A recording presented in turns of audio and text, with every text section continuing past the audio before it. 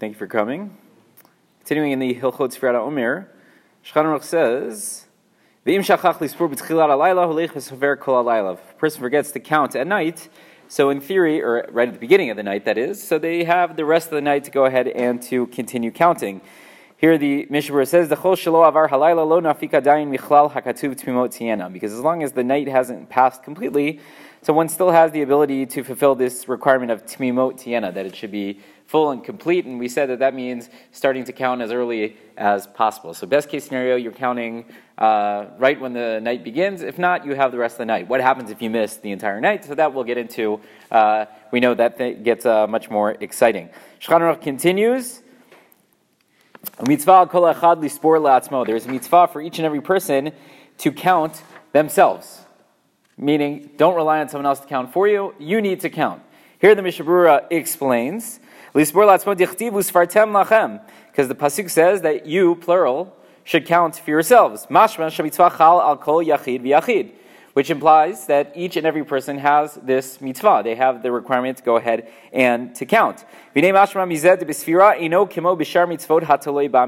that is the case, that each and every one of us have the requirement to do the mitzvah, so that would indicate to us that this is unique in that it is not like other mitzvot which involve speech. Other mitzvot which involve speech, typically we say you can rely on what's called shomea keoneh. I can listen to you and fulfill my obligation. We have this by Kiddush all the time. I make Kiddush, somehow you've fulfilled your obligation to make Kiddush. Well, why should that work?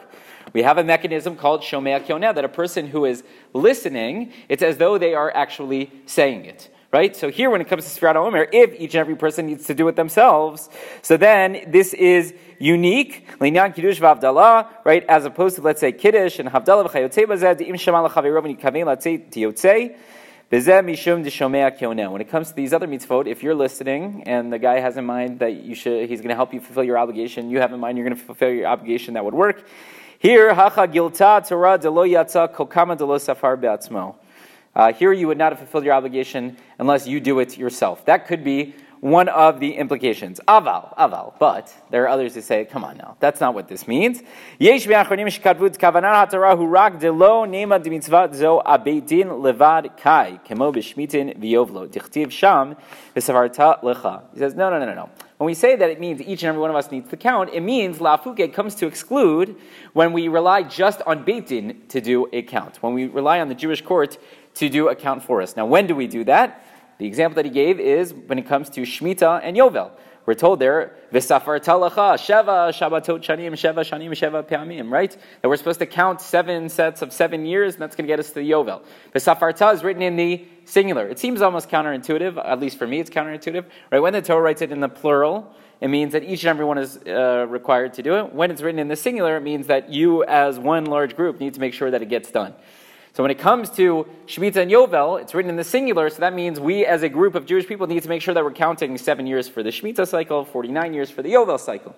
Right? How do we do that? So the Beit Din does the count. We don't have each and every person counting today. This year is the 6th year of the Shemitah cycle, or it's the 31st year of the Yovel cycle. We don't do that. But there is a count that goes on in the Beit Din. So when we say that each person needs to count Sfirat Omer, it just means that we don't rely on only Beit Din going ahead and doing it.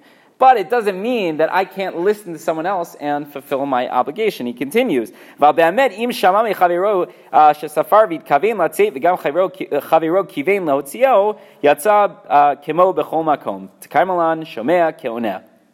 So he says that according to this approach, I would be able to listen to someone else and fulfill my obligation, and wouldn't be this unique mitzvah of dibur, of speech, standing out as opposed to Kiddush and Havdalah where I could listen to someone else. He would say, no, it's exactly like Kiddush and Havdalah. You want to listen to someone else and fulfill your obligation, you absolutely could. One last point the Mishnah Berurah makes is v'chol zeh b'sfirah.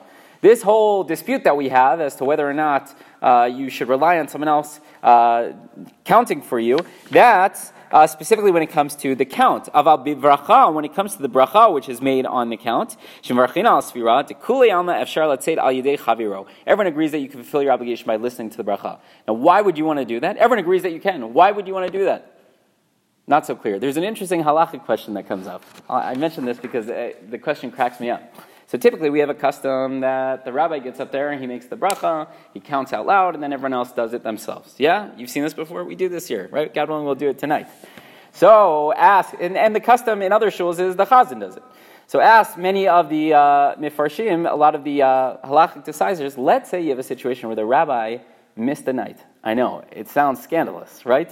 The rabbi missed it. He's out. He can no longer count with the bracha. Or let's say in a place where you have the chazan who's doing it, let's say the chazan does it, right?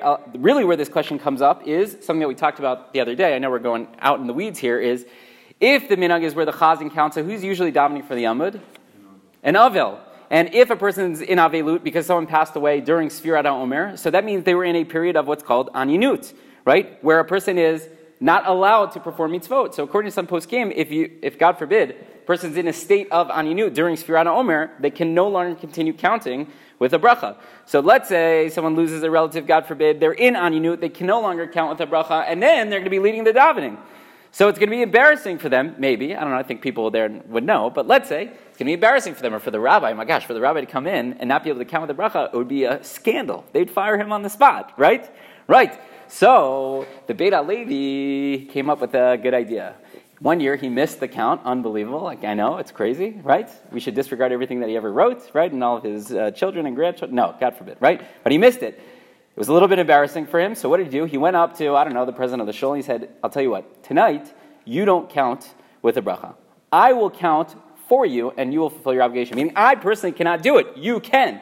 But I can take your bracha as if, and then you can fulfill it through me. Wild stuff. Should that work? Should that not work? A topic for a different shir. But that could be one reason why you would want to fulfill your bracha through someone else. Right? It's really fulfilling someone else's bracha a lot for them. Yeah, but okay, that would be an obligation. But again, you have situations where people don't know the bracha, they can't do it themselves. Okay, so it would work. The only dispute is specifically when it comes to the actual count itself. We try to be machmir, and the Mishnah Berurah ends up saying that we are machmir, and we try to make sure that every single person counts, even though it likely doesn't mean that each person has to count. It just means la fuke, to exclude a beit din doing one central count.